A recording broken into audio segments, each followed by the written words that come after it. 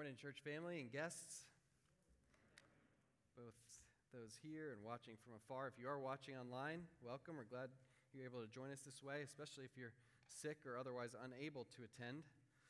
That said, we do feel compelled to remind each other from time to time that physically gathering is a priority for us because our faith, it's an embodied faith. Just a couple examples of how our physical senses are engaged on a morning like this one.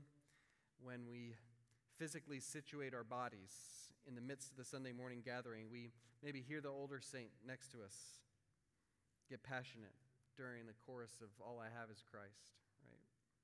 We taste real food and drink as the Lord directed in his supper, as we did recently. We see the brother raise his hand a few rows in front of us and the sister shed a tear over here. In other words, God intends us to use all our senses during worship. All five working together to form us into certain sorts of people. And that's not happening for you today if you're at home, right? You're missing much of what's happening here, though not all of it. Your senses are sending you competing inputs at home. And of course, what you're doing at home is better than nothing if you're sick. That's why we're continuing the live stream, right? But if you are physically able to be here, then yes, there's inconvenience in it. Yes, there's even risk involved in it. But over the last 2,000 years, there's always been some measure of inconvenience and even risk in attending church, almost always. And so someday soon, we would like you to consider gathering with us again. Let's pray. Lord, you're big and you love us, and that makes us glad. Now let the words that I say and let the thoughts we all think be pleasing in your sight. For Jesus' sake, amen. When I was 24, 2 or 3 older adults in my life who knew me well, completely independently from one another, they didn't know each other, recommended to me the same book. Should have been a warning, but I was naive. The book happened to be A Severe Mercy. I think I've got a picture of it here. Yeah, that's what the cover looks like. Anyone read it? Okay, a bunch of you have, so you appreciate this. What I knew from the cover is this is a love story.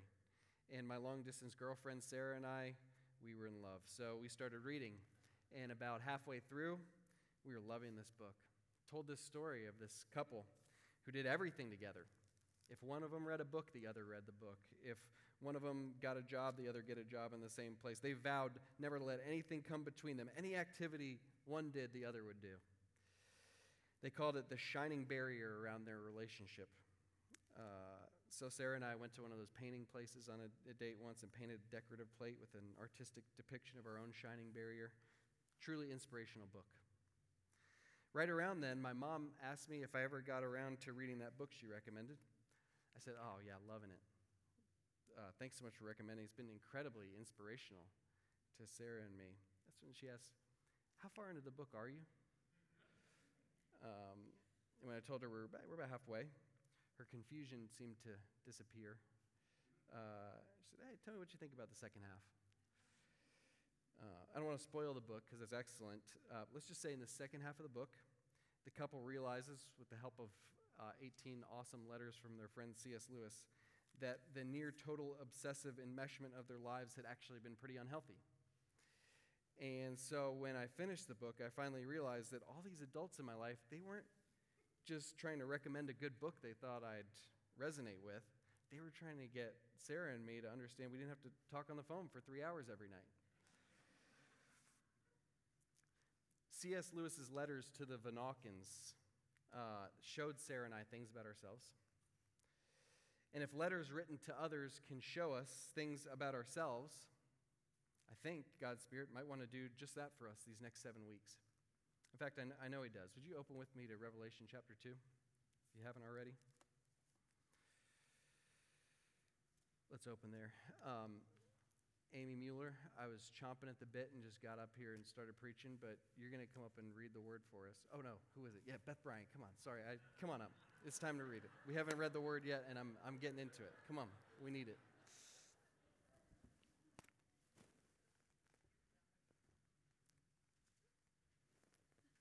Thanks, sorry about that. Will you please stand for the reading of God's word? I'll be reading today from Revelation 2, verses 1 through 7.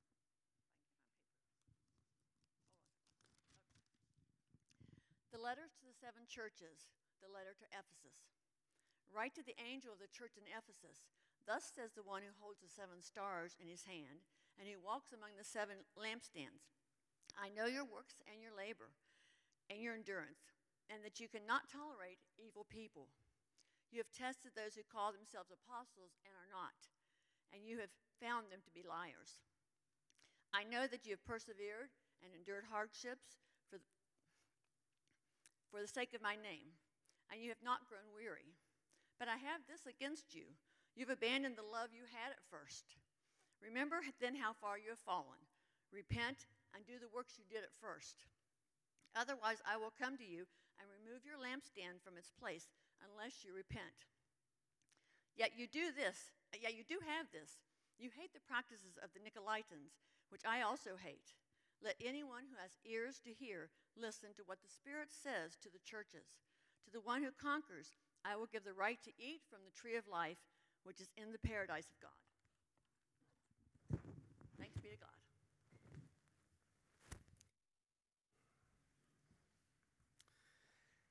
Thanks, Beth. If you're newer to the church, we are making room this spring for a sober assessment of where we are, both individually and as a church. We're calling it You Are Here.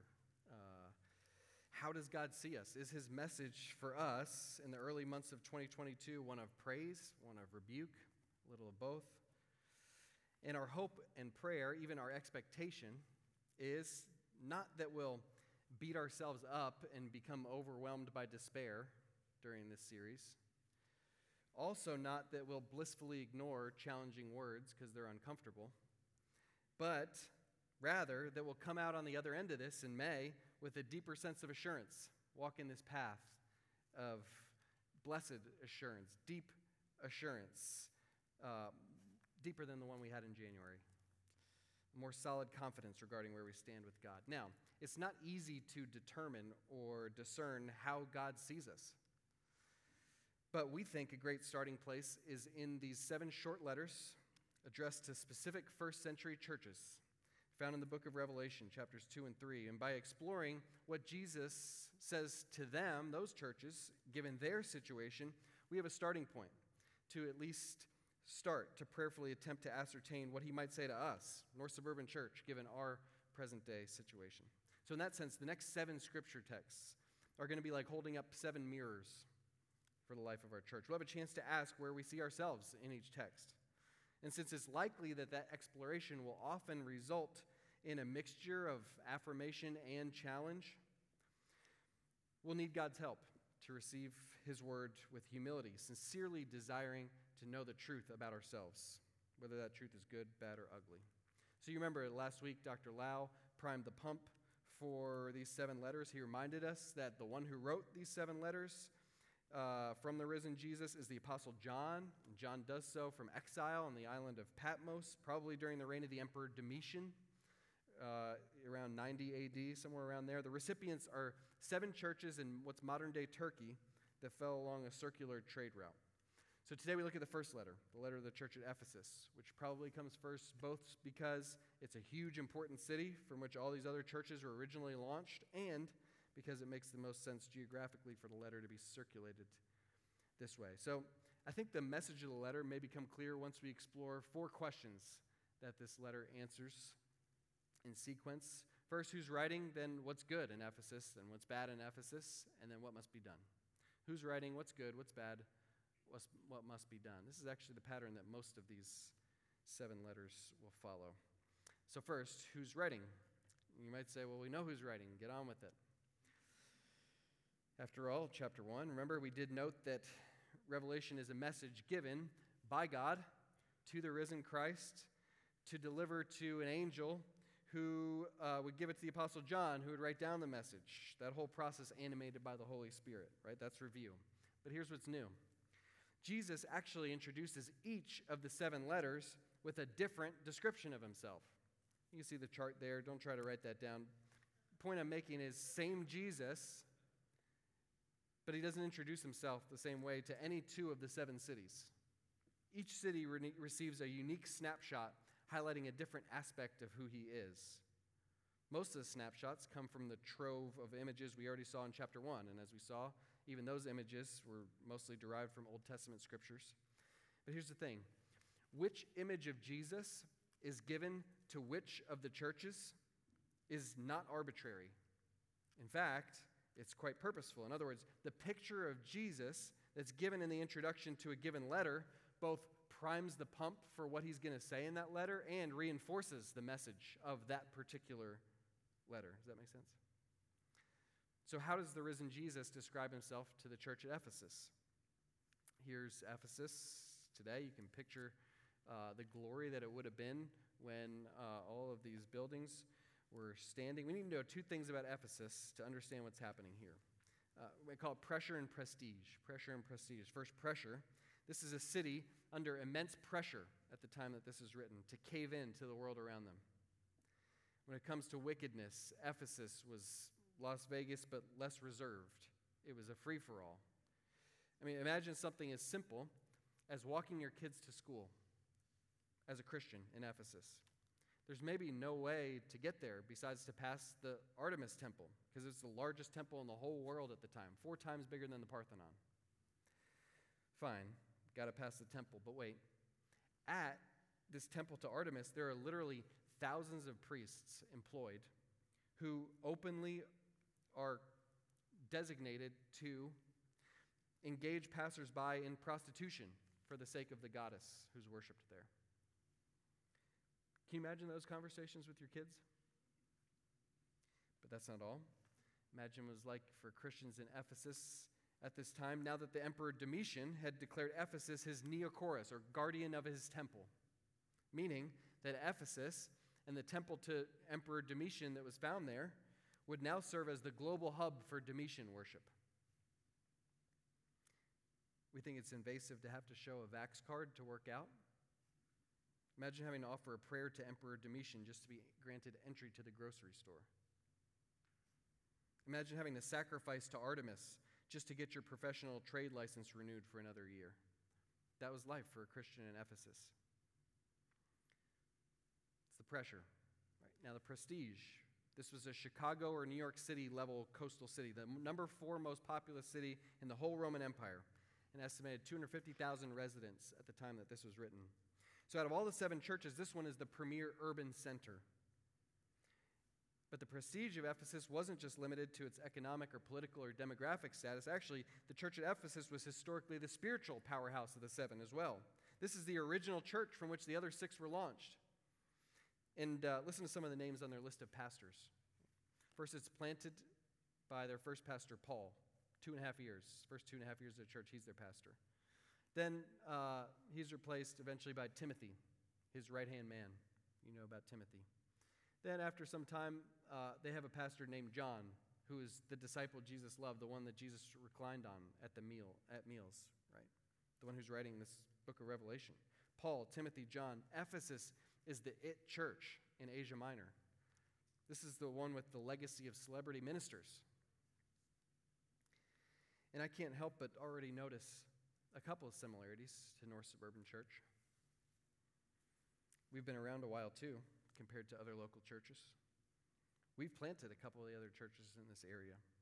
We've had some fantastic world-class ministers in years gone by. When other pastors see North Sub on my name tag at conferences, they invariably share stories of how this place was the hub. This was the it church in the area. How so many respected pastors all over the country now cut their teeth in ministry in these halls, preached their first sermons in this pulpit.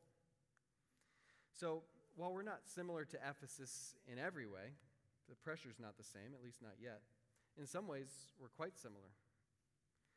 And many of you who have been here for decades carry that storied legacy and history with you as members of this church. So given the prestige and the pressure, how does Jesus introduce himself to a church like Ephesus?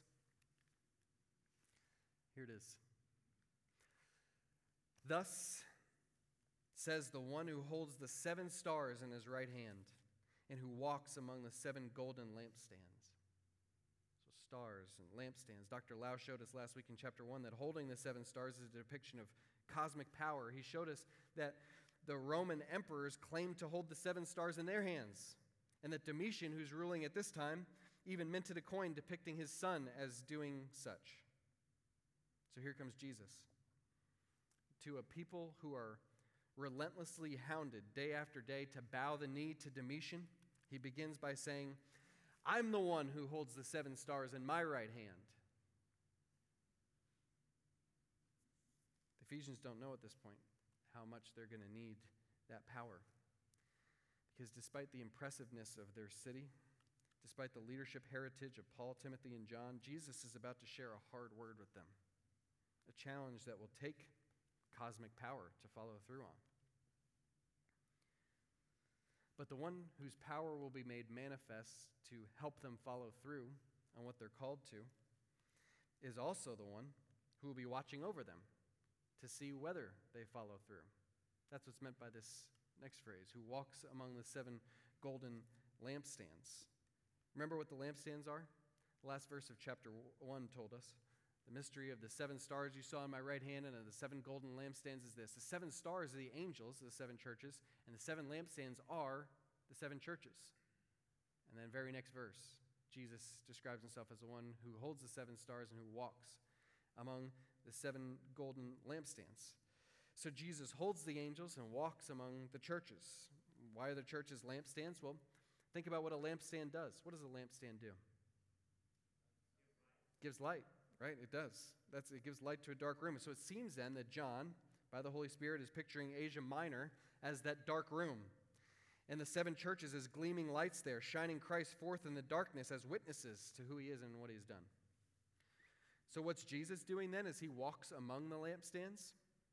It seems like he's acting as the priestly custodian, we could say. He's examining the lampstands, making sure they're still shining brightly. He's trimming the wicks or doing what's needed to ensure that they continue to serve their purpose. That's how Jesus wants the Ephesian Christians to picture him as they read this letter. Cosmic power, holding angels in the universe in his hands, yet very near to them, inspecting their lampstand to make sure it's still functioning well as a witness to the world. That's who's writing. Now, what's good in Ephesus? What's good? Ephesus is one of the 5 of the 7 churches that are commended by Jesus. So what is Ephesus commended for? Let's take a look. Verses 2 and 3, and then verse 6. I know your works, your labor, and your endurance, and that you cannot tolerate evil people. You have tested those who call themselves apostles and are not, and you have found them to be liars. I know that you have persevered and endured hardships for the sake of my name and have not grown weary. And yet you do have this. You hate the practices of the Nicolaitans, which I also hate. That's verse 6. You can summarize it like this, and I think I got this language from a commentator. They're commended for their enduring zeal for doctrinal purity. What they're commended for is their enduring zeal for doctrinal purity. This church is working hard. They're enduring in that hard work too. It's not just a flash in the pan. They are not growing weary in it, right? And the hard, potentially exhausting work they're doing seems largely to consist of contending for the truth. So they're testing people who call themselves apostles. They're finding them to be liars, right? They're protecting each other from the harmful influence of these fakes, including these Nicolaitans, who we'll talk about in future weeks. Friend, if you are guarded against the danger of the Christian faith becoming too heady, too much of an emphasis on doctrine, head knowledge, I get that. It's a real danger that what we know in our heads wouldn't connect with our hearts. We ought to be on guard against that. Yet, this is far from the only scripture that shows us doctrine is no small thing to Jesus. Even just a casual read through the New Testament makes it plain that false teaching is really harmful to people, potentially even leading them astray into eternal death. And so churches are consistently rebuked when they tolerate false doctrine, and they're commended when they deal firmly with false doctrine.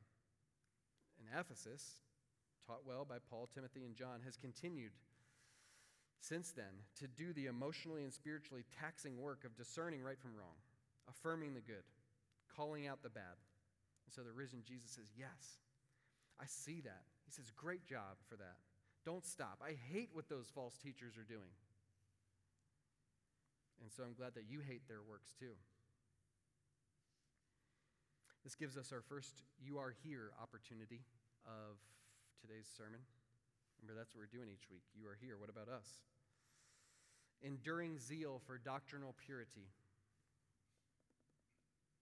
The Ephesians hated what Jesus hates, do we? The Ephesians were firm with evil people, are we? The Ephesians tested the teaching that was put forward in their midst, do we? Or have we grown weary of that sort of exhausting work of discernment? What do you think? I'll acknowledge I don't see the entirety of what's going on in the life of our church, the picture that Jesus sees of our church, but can I give my assessment of our zeal for doctrinal purity? Nobody's nodding their head, but I'm going to anyway. Thanks. I think that we, like Ephesus, have been pretty strong in this area, actually. Doctrine matters here at North Sub. If I'm sloppy or careless in my own preaching, as I have been at times, some of you reached out to me for clarification. That is such a sign of health. But I'm just not sure how widespread that discerning spirit is. Like, my fear is that the zeal for doctrinal purity that exists in this congregation may be concentrated among just a handful of people. Now, maybe it's pervasive. God, may it be so. But here's one thing that makes me worry that it isn't. Okay? I see so few Bibles or Bible apps open during Sunday morning sermons. And I get it. We put some of the verses up on the screen. So you're like, I see it there. But what the church is called to do in Acts 17, for example, and what we've asked you to do on Sunday mornings is to take your Bible out for yourself while we're preaching. And the reason for that is so you can follow along and evaluate the claims that I'm making, that our preachers are making in context. Not just the isolated verses up on the screen, but in context. Read it and see if the passage is really saying what I'm saying that it's saying. Again, many of you do that. But sometimes I have conversations with Christians who posture themselves as zealous for sound doctrine. It's kind of like an identity marker for them. Great. But by the end of the conversation, I'm not sure that they would be able to spot an actual heresy if it was on the tip of their nose. Now, one mention of critical race theory, and immediately they've got 3 articles, 10 quotes, 15 statistics that everyone needs to know. But ask them when was the last time they read through the Bible cover to cover? What's the relationship between the Old and New Testaments? How pervasive is sin? What's the message of Jeremiah? I sometimes get blank stares from the people who are most vocal about the importance of sound teaching. I'm confused about that. So who do we have in this congregation who is truly zealous for sound doctrine? Studying day after day to be thoroughly equipped with the biblical knowledge needed to identify serious error and refute it. I hope it's an army of men and women here that fit that description. I actually think it might well be so. But I'm convinced that we can grow in our zeal for doctrinal purity. To give just one concrete action step, if you've started coming to our church because we were wearing masks and you were fine with that, and we speak about controversial social issues in a way that seems acceptable to you, but you've never read our statement of faith, please do that. And then come to the newcomer lunch next week to talk through it with us. Ask questions that you have about it, right? You should know that we here at North Sub don't see our theology and our philosophy of ministry and our stance on social issues like 3 equal legs on a stool, and they're all kind of important, but none of them's that.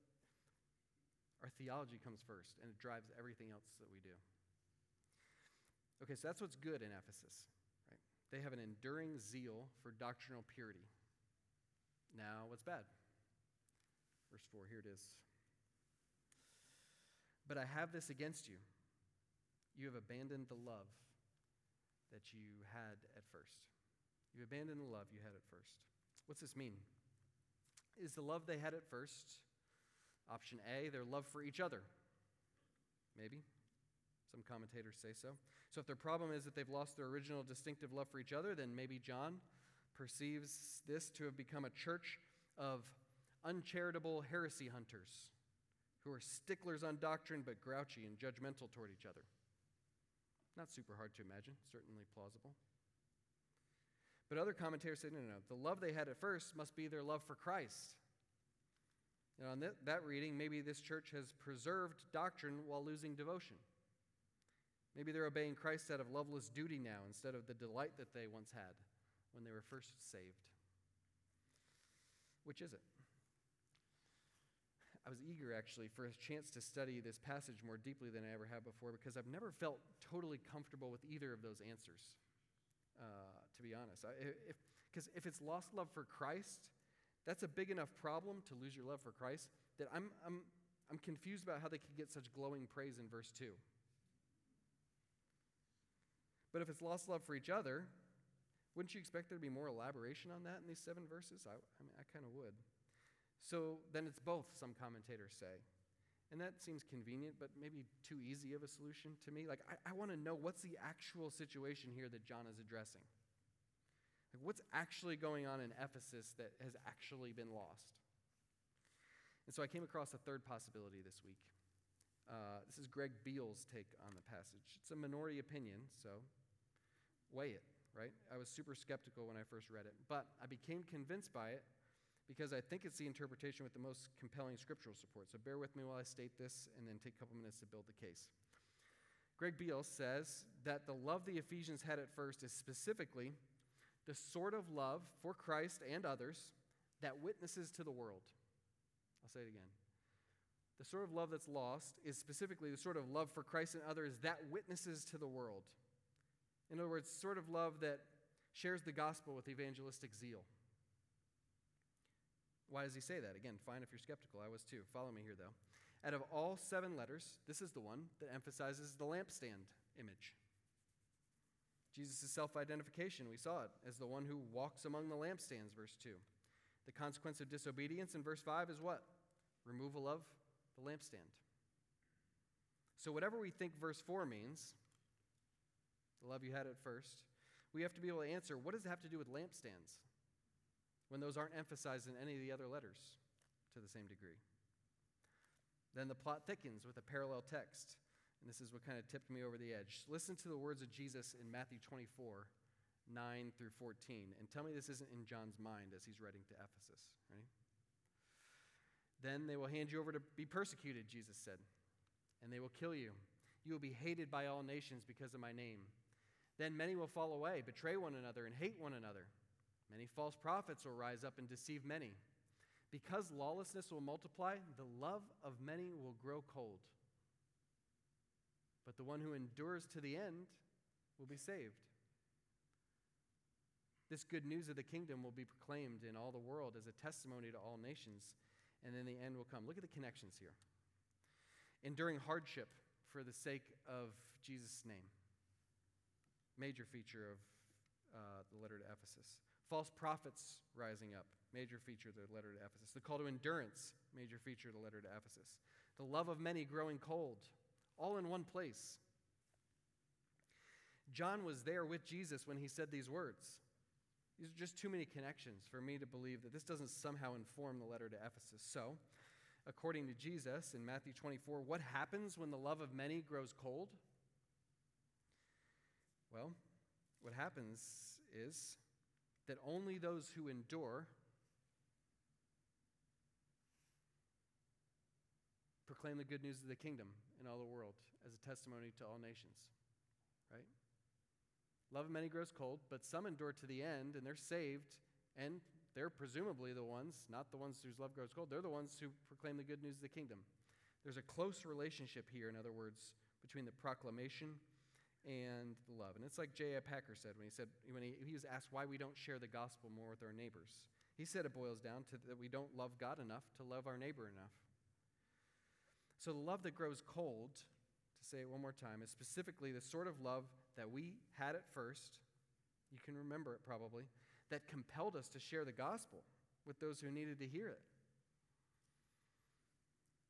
If that interpretation is right, as I think it probably is, then the possible removal of the Ephesians lampstand in verse 5 of Revelation 2 makes so much sense now, right? It's not just an arbitrary consequence, but it's actually a consequence that fits the situation perfectly.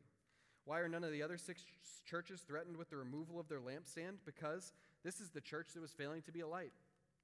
And if a lampstand isn't giving any light, what's the point of keeping it there anymore? The conquering that the Ephesians are called to then in verse 7 is not just conquering persecution in some general sense, but rather it's conquering the temptation that many of us maybe have felt, to hole up in our fortresses of doctrinal purity while our lamp goes cold under the basket that we put it under. Time for You Are Here number 2 today. There's only 2 of them, okay? Consider the love we had at first. The sort of love that made our founding members so passionate about there being a gospel light in the northern suburbs of Chicago that they mortgaged their homes. You heard the story? In the late 1950s, to build a church at the corner of Lake Cook and Waukegan. They were on fire to bring people to Christ. Cliff was there. Ask him. Or individually, think back to when you first came to faith and the love for Christ that you had that made you want to tell everybody what had happened to you. You remember those days? The love we had at first. Do we still have it? That's the You Are Here question. Many of us can probably think of someone in this congregation who has not lost the love that they had at first. Praise God. But I imagine there were some individuals in Ephesus who still had their first love too, right? That doesn't stop John, by the Holy Spirit, from addressing the Ephesian church as a whole. So what about our church on a corporate level? Do we still have the love that we had at first?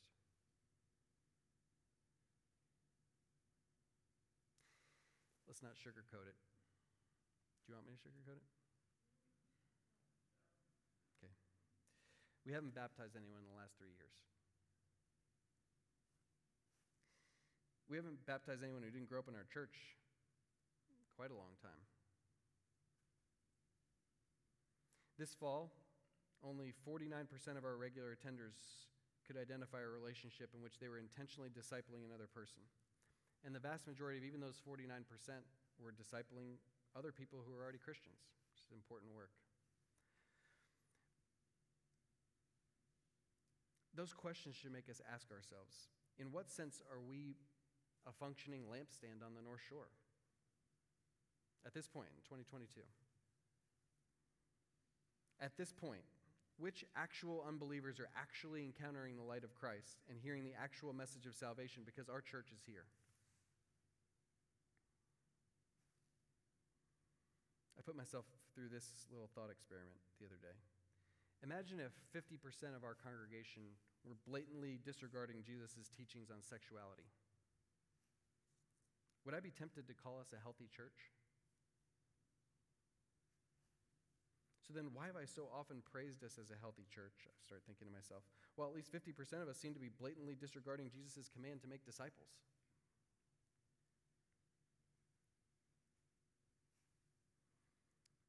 And that's the thing. This is only the first of 7 letters to churches, but I can tell this is going to be an uncomfortable 7 weeks for me though.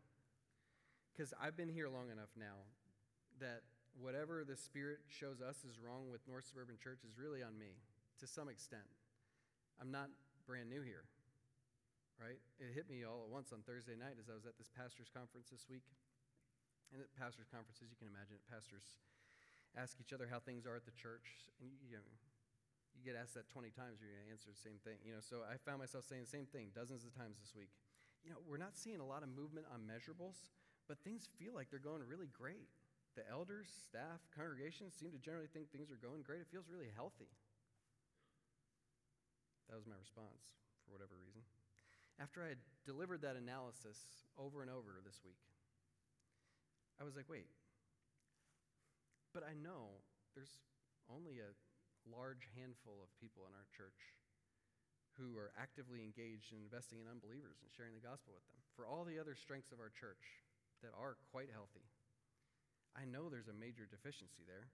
So why am I speaking as though we're healthy, period, end of sentence, as though our lack of attendance growth is just a function of circumstances beyond our control.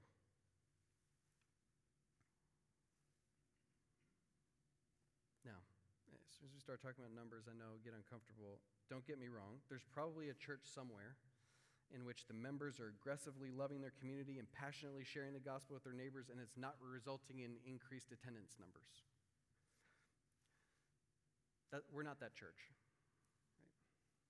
Right? It's so normal here not to share the gospel that one can even rise to the top levels of leadership in our church without being meaningfully engaged with unbelievers on a regular basis. And to my shame, I realized this week that I've fostered an environment in which that can be the case comfortably. The reality is, it should not feel comfortable to be a member at North Suburban Church, and certainly to be an elder or staff member at North Suburban Church who doesn't have meaningful spiritual interactions with unbelievers, including sharing the gospel with them. And for me as senior pastor to say, well, I'm investing in unbelievers, so I've done my part, that's ridiculous. What a leader permits, he promotes. I say that all the time. If we're permitting people, especially leaders, to feel comfortable, despite not having meaningful interactions with unbelievers and sharing the gospel with them, do we think the church is somehow going to outpace the leadership? So I repent. By my permissiveness on this, I have effectively promoted an atmosphere in which people are comfortable sitting back and throwing out suggestions of outreach programs the church could invest in and put on for the community, while never having to look in the mirror and say, I haven't actually brought an unchurched friend into my home or into my church or discussed the gospel with them in like 10 years. We are a lampstand, church. There's no point in our being here if we're going to put our light under a basket and treat this building as the place where we all gather together to shelter ourselves from the crazy world out there. I'm sorry for the role I played in hindering us from putting our light on display.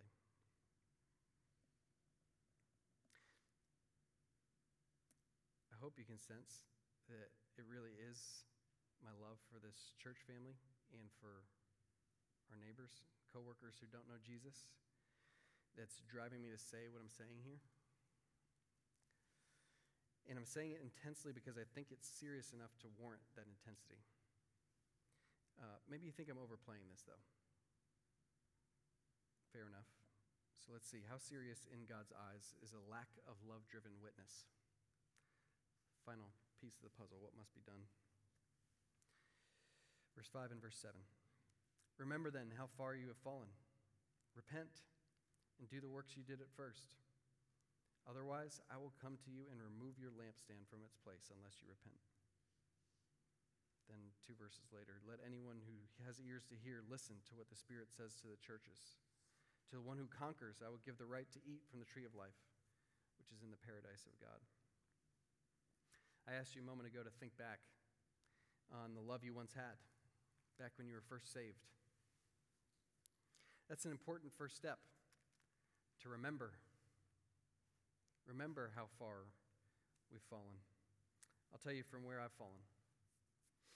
At 13, I remember literally shaking with nerves because my friend Brandon was coming over and he liked rap music, and so I was going to play a Christian rap song for him on my stereo. I followed through with it, though, because I love Jesus and I love Brandon and I wanted him to know Jesus. At age 14, I remember working up the courage to get out of my mom's car for school wearing a Jesus t-shirt because I so wanted my friends to see it and ask me about it as a conversation starter, because I didn't know how to start the conversation. I thought maybe they'll ask me if they see my shirt. And so I got out of the car and shared with them how Jesus died for us and rose again to save us when they asked. And then at 15, I remember stopping at my friend Jeff's house and dragging him out of bed to come to my 6:30 a.m. Thursday morning Bible study each week because I so wanted him to know Jesus, and I knew I had written each lesson with him in mind. Y'all, in my early years with Jesus,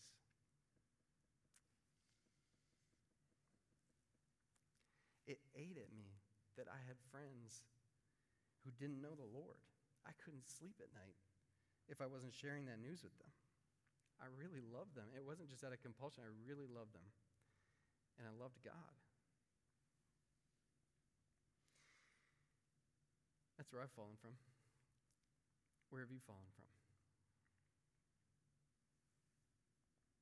Don't skip that step of looking back, because it's that reflection on the heights from which we have fallen that is intended here to convict us in such a way that we're led to repentance, that we're led to doing the works that we did at first. Now, there are a lot of factors that might lead us to not do the witnessing that we did at first, might keep us from that.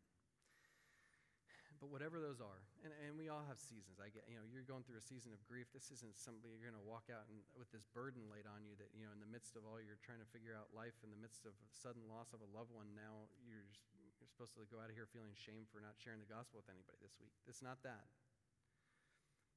I'm talking about over time. Time has gone by and you're not sharing the gospel. Whatever reason there is for that, whatever fear of disapproval we might have, whatever pessimism about the person's potential to become a Christian, in the end, all our hang-ups really amount to love deficiencies. I mean, did you see this the other day where the medical student was at the hockey game, watching a hockey game, and she happened to look at the opposing team's equipment manager's back of his neck, and she noticed a cancerous mole on his neck. And so she wrote him a note telling him to get it checked out. She held it up on the glass, and she thereby saved his life. It was cancerous, and he had it removed, and because they got it so quickly, it was okay. Would have died from it. That's awesome that she did that, but consider the alternative, right? What kind of monsters would we have to be to know that we're looking at cancer on someone's neck, but go home without saying something?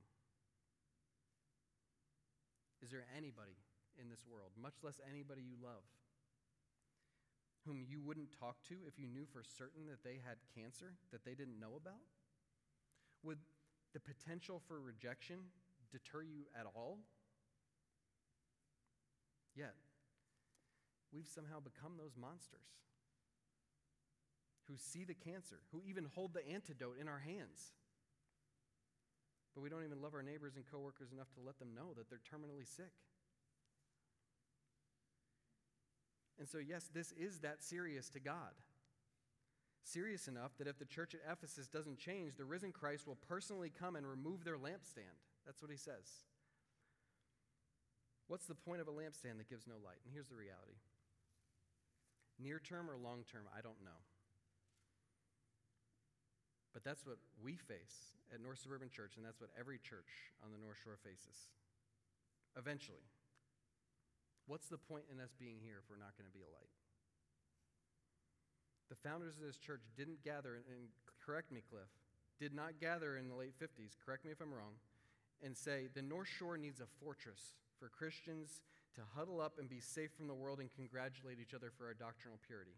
I don't think that those were the early meetings that you guys had. They opened up the Word and sensed the Spirit saying, the North Shore needs a lamp that shines Christ's light in the darkness. If we're not going to do that, there won't be a North Suburban Church for our grandkids. There just won't. That's not me being extreme. That's not me being pessimistic or alarmist. That's just math, that when you bury more than you baptize for enough years, it will eventually dwindle down to zero. And even more importantly than the math, that's the danger that Jesus warns us about. But it doesn't have to be that way. Hear me. It doesn't have to be that way. Look at it. If the Ephesians conquer, they will get to eat from the tree of life, which is in the paradise of God. And you might say, well, won't all believers get that, to eat from the tree of life that's in the paradise of God, not just those who overcome their loveless failure to witness? And I think what John might say in response is something like, show me the true believer who doesn't share his or her faith. Now, does sharing your faith earn you heaven? Is that what I'm saying? No, not at all. Absolutely not. But sharing your faith is one bit of evidence that we really have the love for the Lord that we claim to have. Right, think about it this way. Imagine if I told Sarah today, hey, you know what I think I love more than just about anything in this world? The music of the Beatles. What Sarah would say to me is, Tim, in the almost 15 years that I've known you, you have never once mentioned the Beatles, for good or bad. It would be fair, wouldn't it, for her to be skeptical about whether I really have a deep and abiding love for the Beatles? That if I can go that long without gushing their praise at some point? Yet, that's us. When at our funerals, our neighbors and coworkers hear it said about us, he loved God more than anything in this world. And they're looking around at each other like, I shared a cubicle, I shared a sidewalk with him for 10 years and never heard a single mention of God.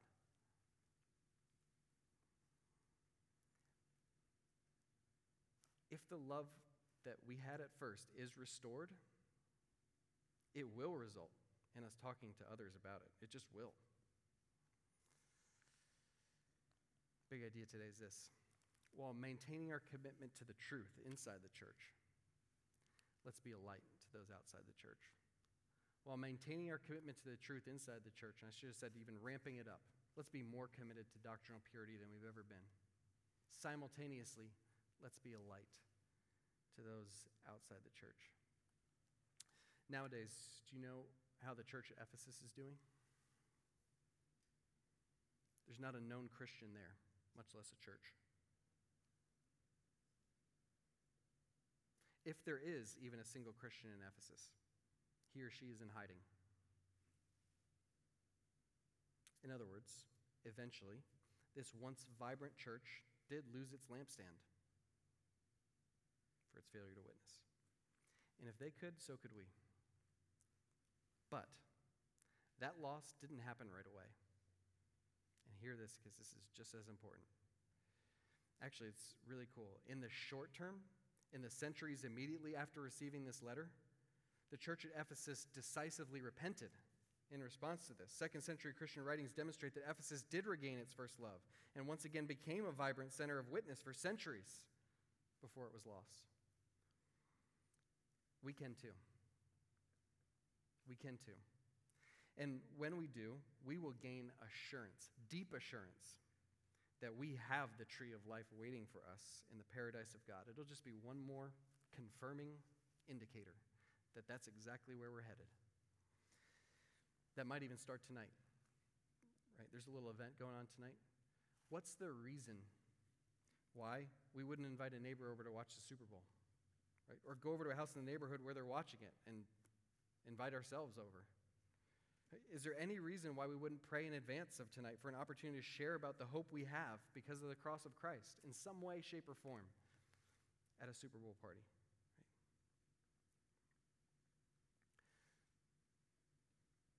Let's be a light to those outside the church. Before I pray for us, let's just take a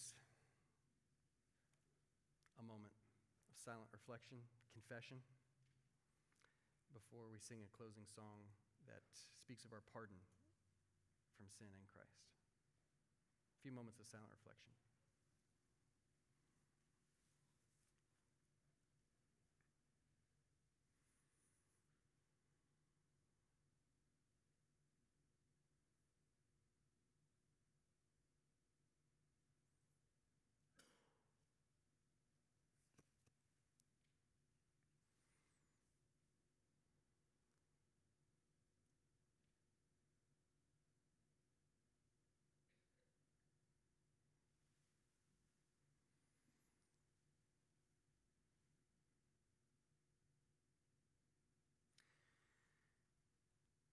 Heavenly Father, some of what we've seen this morning in this mirror has not been pleasant. And so we bring our confession to you. We agree with you about our sin and about the heinousness of it. And we repent of it. We turn from it and we throw ourselves on you, on your mercy and grace. And as we do so not in abject fear of punishment, but actually in full confidence that you promise to hear us, that you promise to respond to us in grace because of the blood of Jesus that was shed on our behalf.